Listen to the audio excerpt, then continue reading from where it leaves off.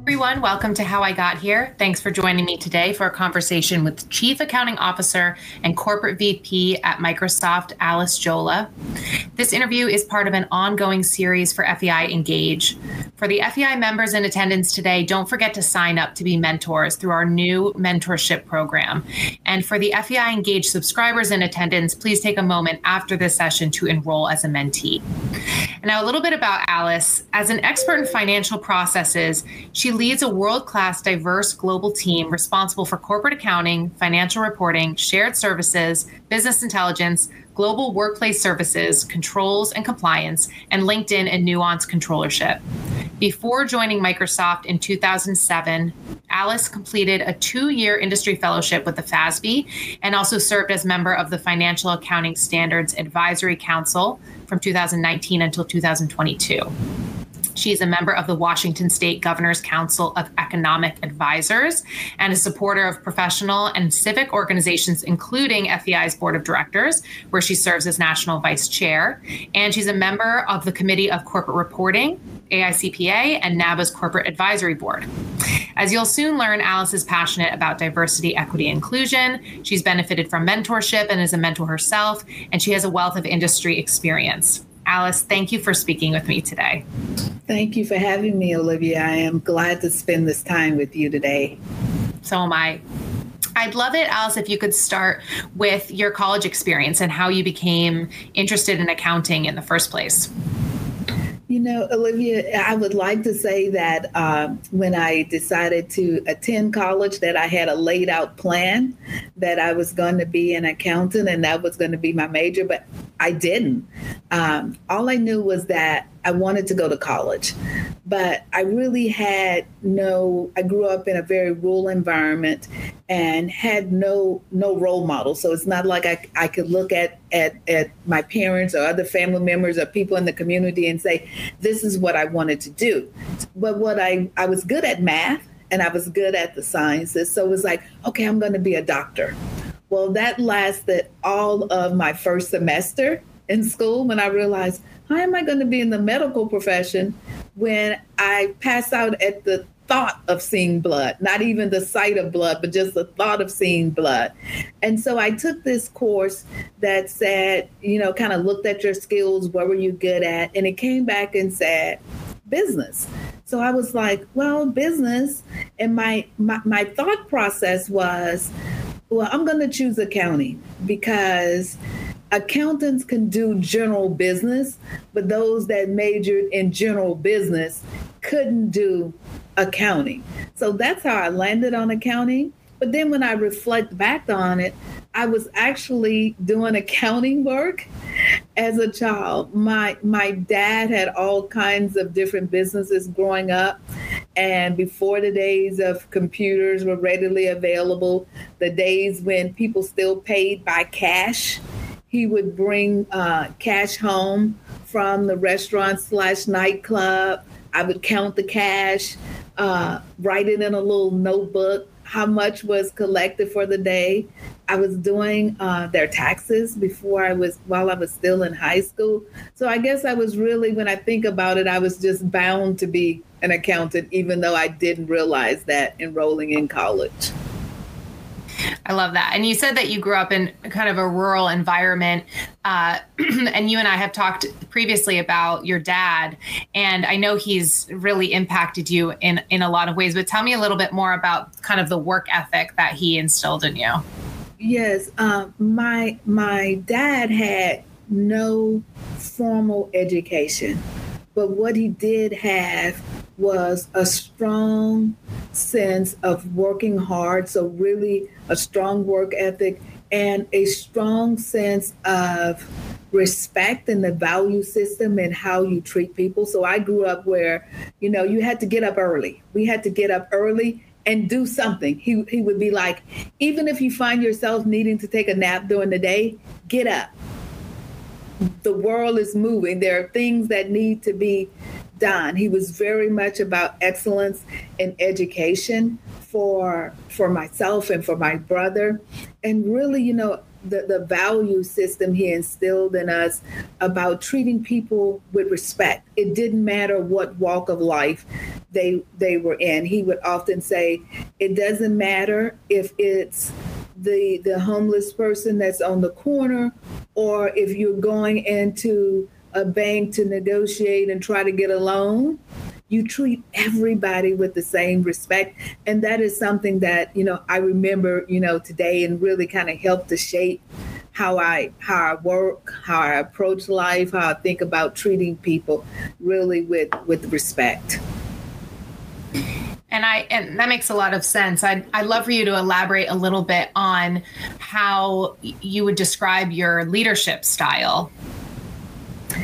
I would say my leadership style has really, over the years, naturally kind of evolved. I would say, but at the core of my leadership style, I would say it has to be excellence. It is kind of leading with excellence by example. It's back to here at Microsoft today. We use some leadership principles that we talk about that's grounded in generating energy, creating clarity, delivering results. Those all fundamentally, I would say, shape kind of how my leadership style shows up today. Now, I also like to say, grounded in that is, I find myself a little bit of, I would say, a rebel. And I use the term rebel in the most positive of ways, meaning that I believe that you only grow through pushing the envelope. And so you can't be stagnant. And so that kind of challenging, well, is the status quo, is that really the way you should operate? Is the status quo not only sufficient to drive results and have impact today, but how do you drive impact thinking about it tomorrow, next year, 5 years out? So that really being about pushing the envelope, really saying, enough, doing the minimum. It's just never enough for excellence. So I kind of I like to push the envelope. People that work closely with me will say one thing. You always will know. You will know what Alice is thinking. I believe in transparency, so I try to lead from a very transparent point of view. Core to it is kind of in ethical manners, which is so critical for the way in which for the profession, for the accounting profession, for companies. So all of that kind of just grounded in my value system shapes how I really lead and how I show up, pivots to what are the priorities that I'm having to deliver on any given day. And you said that your leadership style has really evolved over time. Tell me about what it was like managing your first team, because I know it was pretty early on, maybe only a few years out of college. Yeah. And what was that like for you? Yes, it was very early in my career. I probably had only been out of college about 3 years. And so there was, I had landed at one of our manufacturing locations. At the time, I was in the chemical industry. And my first role into corporate America out of college was in Charleston, West Virginia. And I went to college about an hour away from home in Louisiana. And so it probably, as I look back, no matter where that first move away from home would have been, it would have probably been difficult. And so it was difficult for me that first year living in West Virginia. So I said, you know what, I would like to transfer if possible, I would like to transfer. And I was able to get a transfer to one of the company's manufacturing locations on the Gulf Coast in Texas. And I land there. And so now I've come from the corporate environment. So I'm transitioning from the corporate environment and I'm going into this manufacturing environment, which had a culture all of its own. And so after I was there about 6 months, I was asked to lead a team. And I'm leading a team of people who had years of experience doing their job. And so how I initially approached it was I have to first listen and understand what are their roles. I have to understand their skill sets, what are their levels of expertise. And I have to also be open to acknowledging I don't necessarily know what you're doing. I don't know how to do your job. And as a manager, it is not my role to do your job, but it's my role to be an unblocker, to be able to help you be successful. And so same principles I employ today if I take on a new team. It's really about listening. It's about learning. It's about recognizing the value that people do bring to their roles and seeing how can you help them bring even more to it. So the principles that I use in that first role as a manager or the principles that I still use today. Now, that's not to say that I didn't learn and have some missteps along the way as I look back on some of the things. I say, would I have done certain things differently? Absolutely. It's all part of the learning curve. The other thing that I would say that I learned in that first role as a manager is people want to know that you care. And people want to know that you care about what's important to them. And so it's really critical to get to know people. And when you are a first line manager, as I was in that first role, it's a lot easier to get to know people than when you're leading a large team, as which I do today. But I think it's to know everyone, really. But it's so important, especially to those first line managers, to really get to know your teams. And that's also been something that's been highlighted during the pandemic. One of the manager skills that we've had to emphasize is that as people have gone through different things in life, whether it's the pandemic, whether it's balancing maybe health challenges, caring for others, all those things that round out who an individual is other than just coming to work, they still need to know and want to know that their manager cares and their manager knows what's important to them. And so that's key. And you can do that in a lot of different ways. When I was in that first role, it was a small town and it was important. They had in the days of like bowling leagues and things like that. So I did the things with my team to really get ingrained in the location's culture and to become a part of the team. Now I might say, now look, I'm still a terrible bowler today, but I showed up and I participated so I can become really a part of the team. I'm glad you brought that up about, maybe participating in some activities that, your team enjoys that you might not particularly enjoy, because we talk a lot about being your authentic self, bringing your authentic self to your work.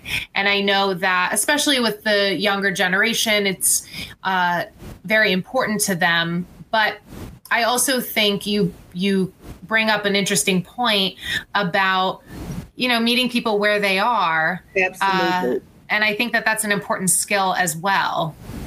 Yes. And I think that you can I don't believe you have to compromise, and I'm not suggesting that you compromise your authentic self, but there is something between compromising your authentic self and respecting or integrating into the culture of an org that you may join. And so, for example, in that if you join an org, and let's just say the org likes to, here in Seattle, bike, for example, outdoor activities are very, very important to the culture.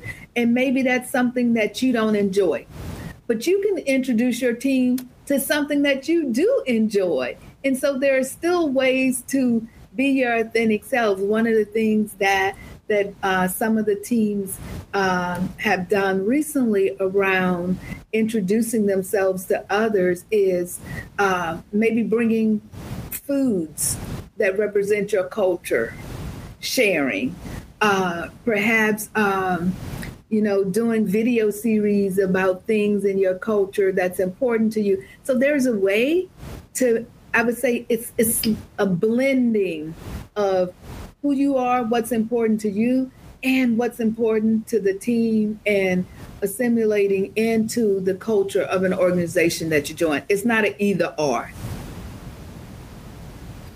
That's a great point. And there's a question from the audience that I think has to do with what we're talking about. Lily Singh recently did a TED Talk stating that a seat at the table is simply not enough to ensure businesses have diverse ideas and opinions. Are there things you have done through your career to adjust the table to let it be known that you belong? I think that's a great question. So, absolutely. A seat at the table is not enough. I've heard the analogy of if you invite someone to dinner, that's the invitation to join, but then you make sure that they are comfortable where they're seated. And then when you go the next step to make sure that you understand what are their dietary restrictions. So you are doing everything to set them up to have a pleasant experience. Now, once they're there at this dinner, you have to engage with them. You have to make sure that they feel like there's an open environment to be a part of the conversation that occurs at the dinner table. So it's not simply about inviting somebody and say, well, they'll just eat whatever is on the menu and they'll make do. That's the same thing in corporate America. It's not simply about hiring someone, giving them a seat at the table, but once you give them that seat at the table, how are you going to make sure that their voice is heard? And that is on not just the guest or the person that's been invited, but it's also the responsibility of everybody else who's already seated at that table. And so there are ways, there are tactical ways that you can do it. You can make sure, maybe if someone is coming to the table for the first time, maybe you reach out to them before the meeting. And you could say, okay, this is how this meeting usually operates. Maybe you want to give them some insights to the types of questions or what can they expect from the discussion once they're at the table. And then once they're there in the meeting, you can make sure, if you're at the table, that their voice is heard. If you see that maybe they tried to make a point and they couldn't quite get it in, or they haven't responded, you could just pause and say, Olivia, what do you think about that? Or, previously you had worked in that area. What was your experience of managing these types of issues at your prior company, for example? So there's ways to bring them in. And then you can make sure that they have onboarding mentees or buddies. And this, Olivia, this recently happened to me. And so I recently joined the board of a public company, and I had my first meeting, and someone at the table said to me, Alice, I'm going to, now this person wasn't the chair of the board, it was just another board member that was there. So it doesn't need to be who's the most senior person in the room. It could be everybody that's seated at the table already needs to make sure that the new person has the space to contribute. And the person said to me, Alice, I'm going to assign this person, I've already talked to her, to be your onboarding buddy. And so if you have any questions that come up, maybe you don't feel comfortable asking them at the table. We know it's a lot of information you've been digesting over the last 2 days. She is available. Call her anytime. We had the opportunity to spend some time together and connect. So somebody else who was at the table, not the leader, created that space and that opportunity for me to feel heard. And that's what we all have to do when we're at the table and we've made room for someone else to join. We have to prepare the opportunity for them to then be heard. And that's the part of inclusion that's key. Diversity, great, but if people don't feel included, diversity is for nothing. It's more than just having representation in numbers. It's really about getting the most value from having that diversity at the table. And that doesn't happen without inclusion. Absolutely. Earlier, you described yourself as a bit rebellious. You like thinking outside the box. You've been at Microsoft for, I think, 16 years. Is that right? Almost 16 years. So, I'm assuming that that's sort of how you keep things interesting, is by pushing yourself and trying to be creative where you can. How can those who are watching continue to grow in their careers at the same company or perhaps in the same industry? Yeah.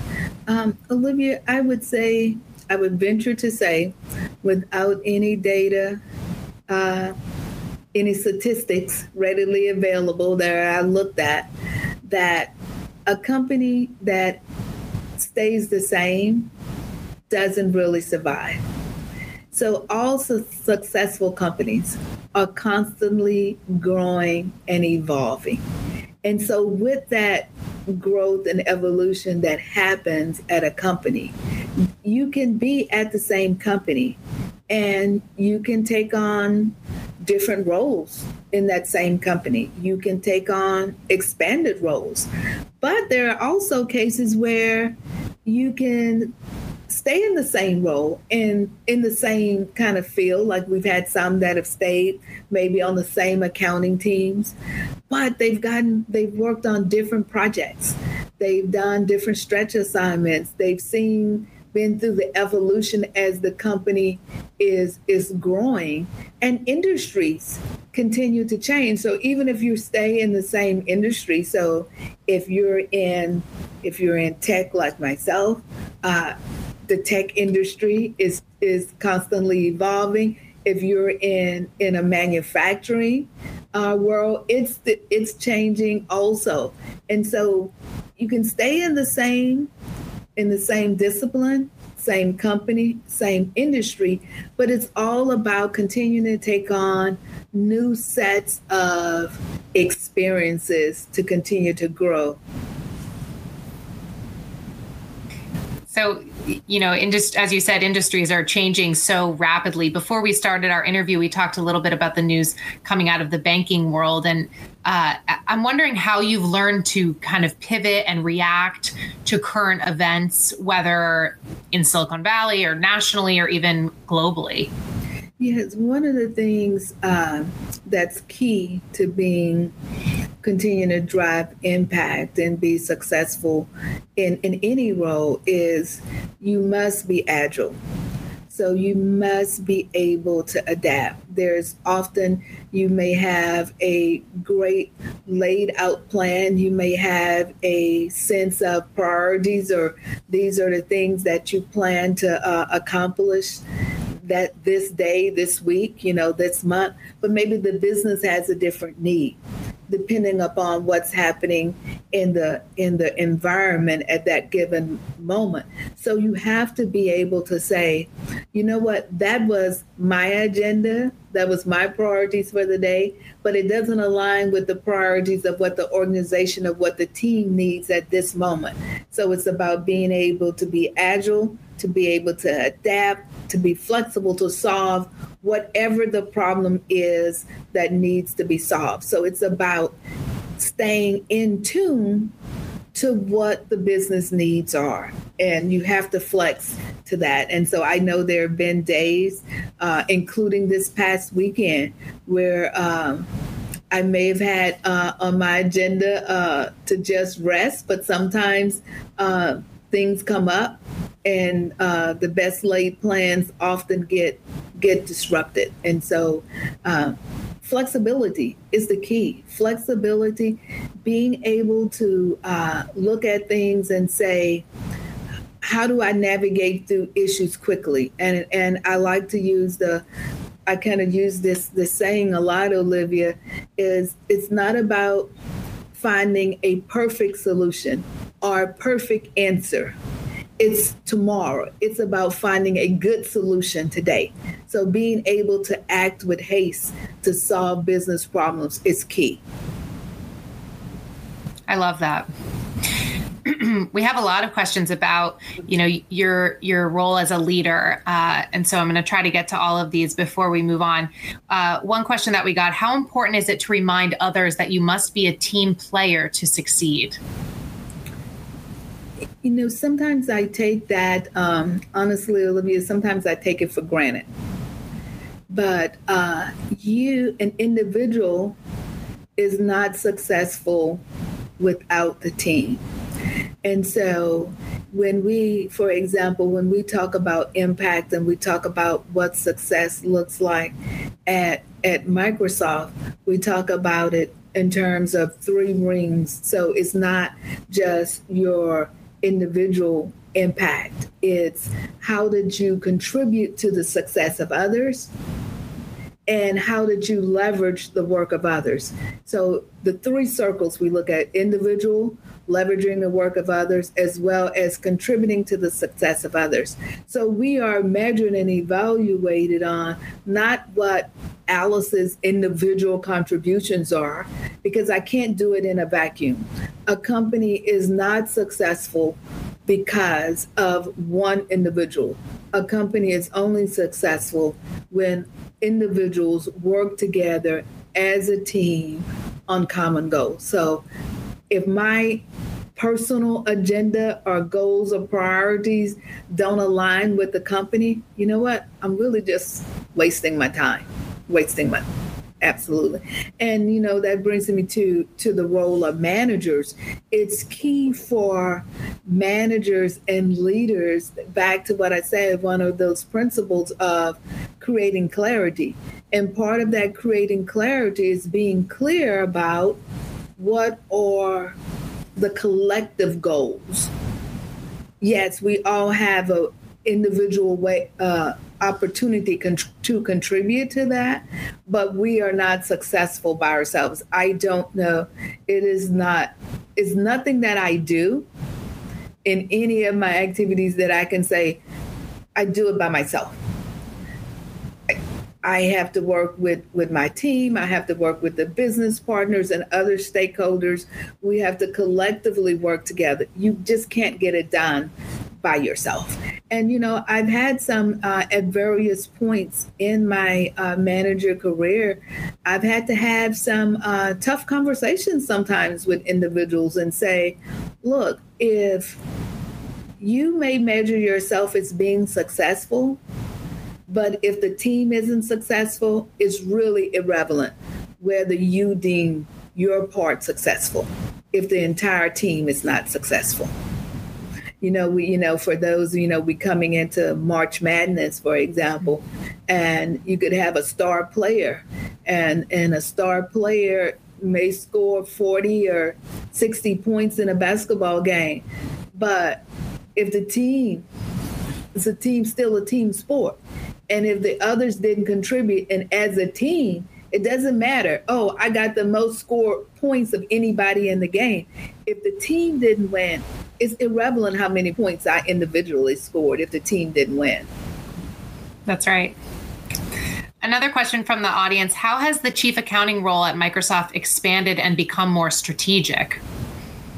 One of the great things that I enjoy about working at Microsoft, Olivia, is that the chief accounting role isn't in Microsoft just a technical accounting role, in that doing things that may be more typically attributed to accounting officer role, technical accounting, doing the SEC filings, maybe some service centers work, transactional service center management, maybe some tax activities and things like that. But why I do enjoy the role at Microsoft and working for Microsoft is that I have an opportunity to really utilize accounting only as a tool to help us solve business problems. And so I get to be at the table as business decisions are being made. And so it's very difficult to tell the line. Where is, quote, the business person? Where is the accounting person? Where is the person that's doing more finance? Because back to your previous question about team, we all working for one common goal. And so I love the opportunity that I have to really engage in real business problems. I recently took on a new team, as I have all of workplace services now too within my remit. And some may ask, well, how does kind of workplace services fit in with the chief accounting officer? But one of the things that we have been able to develop the discipline for in our role is, how do you scale operations and processes with the proper controls in it?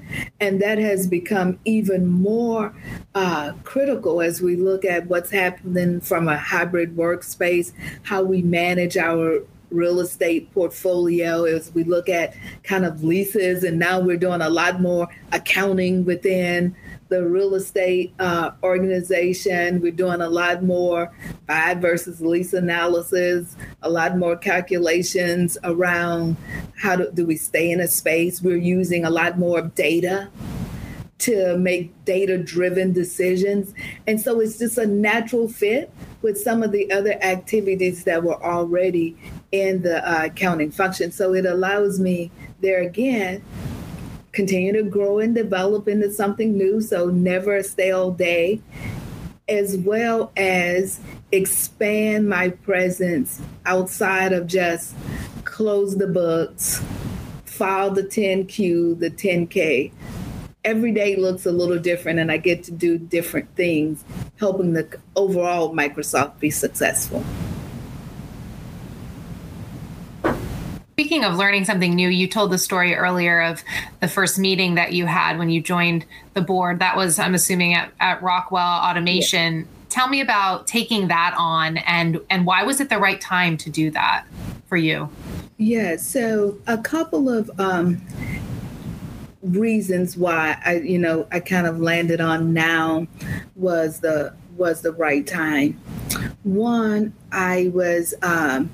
I'm a person, as I've kind of shared, I like to continue to grow. I like to do different things. I like to continue to stretch myself. And so being on a board with the role that I'm in today, I sat as a part of management across from the audit committee of the board routinely. So I have the experience of being on that side of the table. I saw the opportunity to be on the board also as an opportunity to bring something greater to the operating role that I'm in today. So by sitting on the other side of the table as a board member at another company, I got to bring something else back to my role. Then I also think about kind of back to, if I say what's the selfish side of it, as I mentioned, I like to continue to learn and grow. And then I began to think about, I have been in corporate America for a number of years, and I get to think about what will my career look like when I am perhaps not in corporate America day to day. And so it's all about continuing to learn, grow, but tying it back to how can I continue to use that experience to drive greater impact in the role that I'm in today. And so in terms of timing, we looked at, I would suggest this to anyone, no matter what stage you are in your career, to think about, balancing out how much you take on and how much you take on realistically. So, for example, if you have just taken on a new role, for example, in your company, maybe you think about, well, maybe now I just took on a new role. Maybe now is not the time to be FEI chapter president, for example, if I just started a new role. I need to get this under control, balance my workout. If I'm a student, how do I balance my course workload? If I'm taking 21 hours, maybe it's not the time that I want to be the accounting society president, for example. So it's really about finding that balance, remembering what's your core objective. I'm in an operating role. My role that I serve on the board cannot compromise the role that I serve at Microsoft, the same as if you're a student.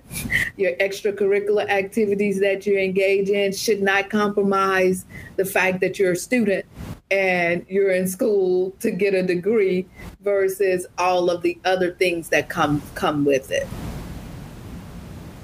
Can be easier said than done. Absolutely.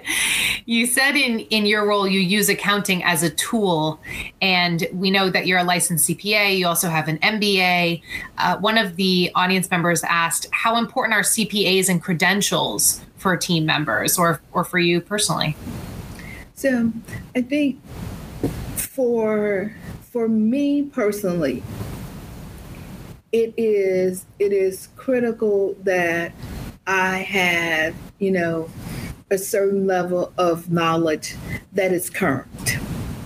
And so having a CPA, there are some minimum requirements around continuing education. And so that is somewhat of a forcing factor of itself to keep your knowledge current. Now, there are other ways that, I do that, such as engaging with my peers on technical committees at FEI. But if I step back and I say, okay, if I'm if I'm hiring someone new and all I have is the benefit of 30, 45 minutes, 60-minute interview, a certification is a differentiator. It demonstrates that you have obtained a minimum amount of knowledge, and that knowledge is current when you have a license. Not that just you took the CPA exam 10 years ago and that was it. But do you have an active license? So it's a differentiator. It's an entry ticket. Now, once you have that entry ticket, is then how do you use that knowledge? How do you apply that knowledge to real life situations that you use? And so if I look at the team that I had, even when I had just responsibility for what we call the corporate accounting team, is everyone in that team a CPA? No. Are there great accountants who have evolved who are not CPAs? Absolutely, but that's generally the exception. rather than the norm. So it's about building out a balanced team. So I will have some that are deeply technical, that maybe have had similar backgrounds as myself. Maybe they've been with they've done fellowships either with the SEC or with the FASB themselves, or maybe they have worked in other deeply technical roles at other companies. But then there's others who bring perhaps like system experiences to the role or data analytics. But I do believe whatever your specialty is, having a certification in that is a differentiator. It's an entry ticket. Often when I talk to people who are newer in their career or who are evaluating whether, should I get a CPA? Should I get my license or not? And I ask the question, would you go to a physician who said, you know what? I went to med school. I got a degree, but I didn't take my boards. Would you think that that's a good doctor? If they didn't say, don't worry, I hung out a shingle, I didn't pass. Or if you need legal advice, would you seek out the legal advice from someone who has passed the bar? Or would you seek out legal advice from someone that said that they got a degree in criminal justice from a university? And so having your certification is a differentiator. It's a demonstration of having a certain base level of technical aptitude. So I certainly recommend it. Another great question from the audience. What's one piece of advice you'd give someone that just stepped into a chief accounting or finance role? So I would give them the same advice that I would give that I referenced earlier in this discussion about getting to know the team. So I would start with, you need to get to know the team. You need to understand what are your business challenges, and you need to understand what are the emerging issues that the profession and the accounting environment is going through as it applies to your industry. And so I would that's what I would say. I would say, look, you have to have a great team. There again, like we said earlier, you can't do it by yourself. It's no I can do. So it's important that you have and build out, a great team. You understand your business and you understand what's happening in the regulatory environment. And then I would say also it's important to connect with other peers and network. We do that, for example, through the technical committees at FEI, through some of the other industry roundtables. I encourage individuals to be a part of, because there is power in that sharing of information among peers. Another great question. How do you assist a team member who has excellent technical skills but lacks communication skills? A couple of ways, and I will say transparent because I mentioned that I am transparent. I found that it is easier. It has been my experience. It is easier to teach the technical than to teach those things that we would subscribe to being the softer skills. But if specifically as it relates to communication, there are a lot of kind of practical tools. There are a lot of courses that you could subscribe to, can participate in. Maybe it's something like Toastmasters.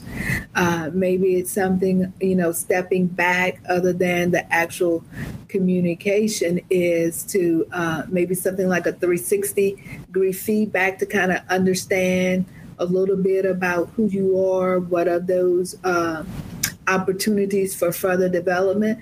So I think it's about understanding what is the blocker to the communication. And but the biggest area that I found to help people improve their communication is to really understand their audience and to communicate at a level that their audience can relate to. So, for example, in finance and accounting, being in the tech industry, we often are having conversations with engineers, different skill set. If an engineer just tried to describe coding to me, I would probably have struggled with some of it. They would need to break it down into a much simpler, common language that I can understand. The same if we are having finance or accounting discussions. The engineer does not care or need to know ASC, 606, for example, or 842. None of those things, leasing and accounting, these standards is going to resonate or mean anything to someone who's not accountant. So don't start with communicating like that, because you're going to lose them. And once you lose them, it's hard to bring them back.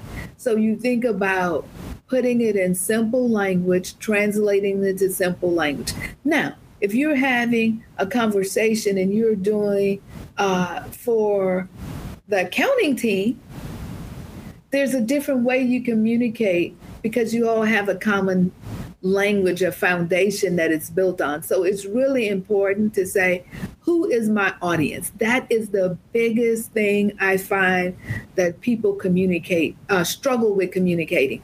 They don't know whether to take it up or bring it down in terms of how much detail. Can they bring it to what's the big picture? Or we like to say, what's the so what? Why should I care about it? Just regurgitating a bunch of technical language out of an accounting standard means nothing to most people. But you have to say, oh, well, why is that important? Well, if you structure this deal like this, it's structured like what it means with these terms is, oh, that revenue is not going to count now. You don't get to count that. You're not going to be compensated for that. Oh, I get it now. So it's about, putting it and translating it to a language that the person you're communicating with will understand, and start with, why is it important? Why should it be important to them? Why should they care about it? It definitely comes back to that flexibility too, being able to be flexible in your language and adapt Absolutely. To different situations. We've talked a little bit about, the role of mentors in your life and of course, as a mentor. Another question that we got, it seems that we are entering a period of economic uncertainty. How do you keep your team focused and utilize your mentorship skills to shepherd them through all the distractions and stress? A great question, Olivia.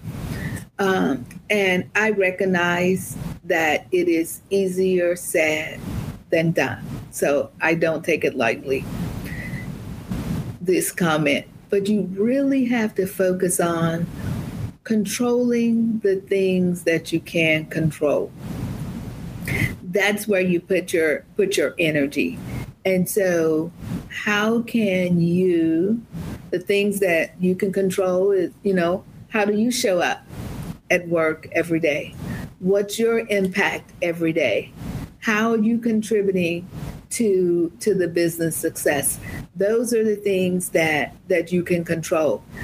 Has my skill set and the tools that I need to do that, has it continued to evolve over time?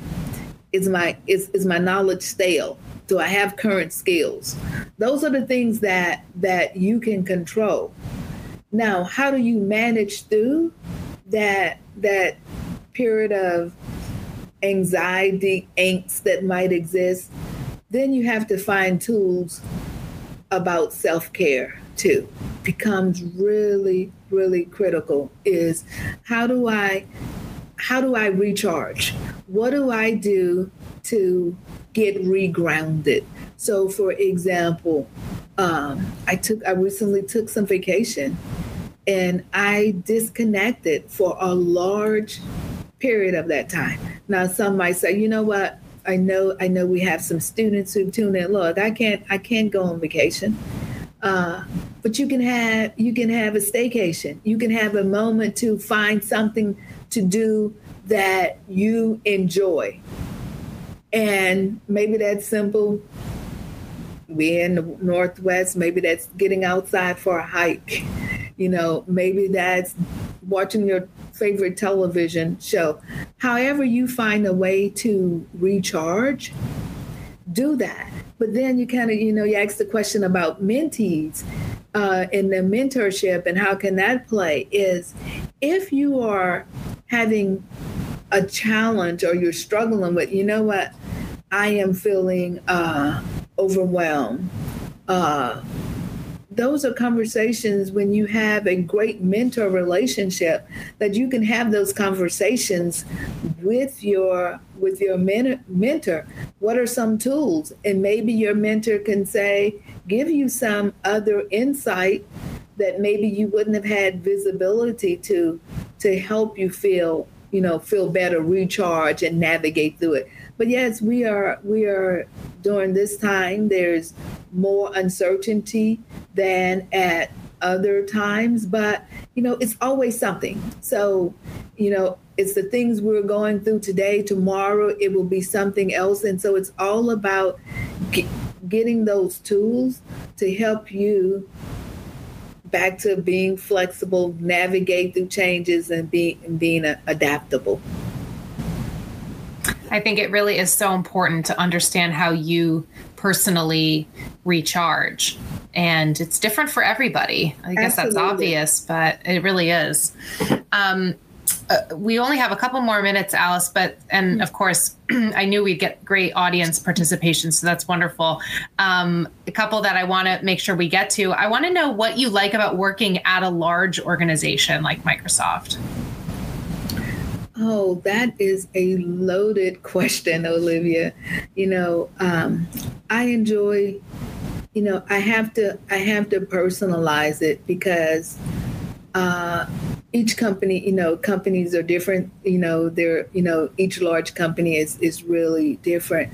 But what I really enjoy about working at a company like Microsoft is you have to really, for what I found, let me just say for me, is really believe in the mission of the company and what are we trying to do. And so the fact that we are trying to help everybody on the planet achieve more. And so because I believe in the mission of what we're trying to do as a company, our goals, I'm excited to come and be a part of that. I'm excited to work with great team members every day. Every single day brings me energy. I'm excited about the opportunity of what lies ahead for the company, some of the innovative products in the market, how we're doing it. Just really excited about. I'm excited that it's a company that really stands behind, and while we certainly have an aspire to culture and we're constantly striving to be there, but a company that really puts its value system, lives it, puts it into play, holds people accountable. And every day I get to work on a different problem. So there is never a dull moment. Every day there is something new, there is something different, and there are no 2 days alike. Is why I enjoy working at Microsoft. When you look into the future, what do you sort of imagine for how finance and accounting is going to evolve? So one of the things that has been clear about the evolution is the role that technology will play in a finance professional, accountant professional career, whether that is, say, for example, how you might, if you're in public accounting, how you might conduct your audit, if you are working for an individual company closing its books, how you will use technology to close the books.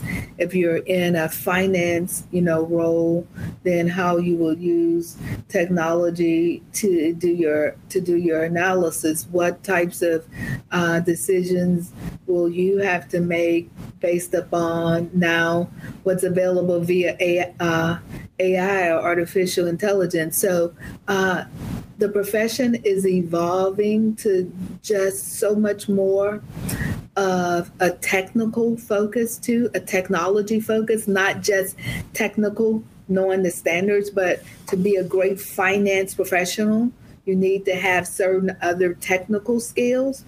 And then the expectation around not just a think tank in a vacuum, but a think tank that can really help solve problems and make changes and have real business results is how I see the profession evolving and continuing to be influenced by what is important to the users and what's important to continue to have a stable capital market system.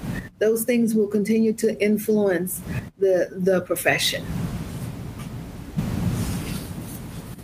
I got another question from the audience. What's your typical work week in total hours? I'm sure it's different every week. I absolutely don't know. And the reason I say I don't know is because of the flexible hybrid arrangement in the way that I work. There are some days that are certainly that are shorter than others, and there are some that are longer. It would depend upon what's happening. Do I work every weekend? Absolutely not. Do I work some weekends? Absolutely. So I don't know. I've never sat and just say how many hours I work, because I do have I may get up early, and I'm an early riser back to how I started. It's kind of ingrained in me as a child. I get up early. So I personally, now that I have team members around the world, I may do some work 4:30 in the morning. Because I have, for example, my HR business partner, she's 3 hours time zone ahead of me. So we may have conversations earlier in the morning. And then I have the flexibility. Go to the gym. I try to get a workout in. So I'll stop. So I'll do some work at home. I'll stop and go to the gym. And then if it's the day when I'm going to come into the office, such as today, then I get ready. I come in the office. I do some work in the office. I might take another break. And then I do some more work, maybe. Sometimes I might stay in the office later. And when I leave the office, I'm done. So it just depends. So I've never counted. I think that's a good sign. Also, when you enjoy what you do, yeah, it's not measured in how many hours you put in. It's really measured by your sense of achievement. Totally agree. We've really run out of time, Alice, but I want to ask this one last question because it made me laugh. Somebody asked a personal question for Alice. Are you a dog person or a cat person? I am neither. I am not a pet person at all. You don't have time for any pet. If I had to choose one, I would choose a dog over a cat. Cats are too quiet and sneaky for me. Can't trust a cat. Yes. Well, I'm sorry to those whose questions we didn't get to, but I really want to thank the attendees for submitting such great, thoughtful questions. And Alice, it's been such a pleasure. There's so many important takeaways from this conversation for really all ages and stages. So I appreciate your great answers and your transparency.